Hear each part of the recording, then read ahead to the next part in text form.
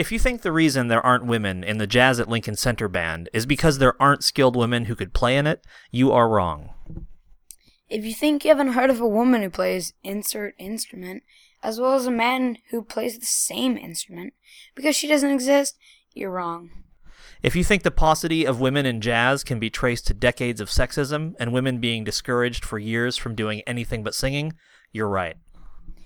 If you think the only person who exposed people to jazz in the 80s and 90s was Wynton Marsalis, then perhaps you should consider Marion McPartland, who hosted a popular jazz radio show from 1978 until 2011. That's 33 years. If you're a fan of John Hicks, Curtis Lundy, Mulgrew Miller, Cyrus Chestnut, Stephen Scott, Kenny Washington, or Benny Green, then thank Betty Carter. If you're looking for an example of the use of jazz to strike a blow for freedom, take a look at Abbey Lincoln.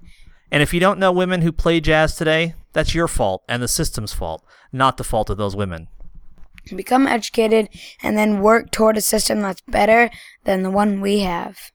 I'm Jason Crane. And I'm Bernie Crane. And that's what we think about jazz. Thanks.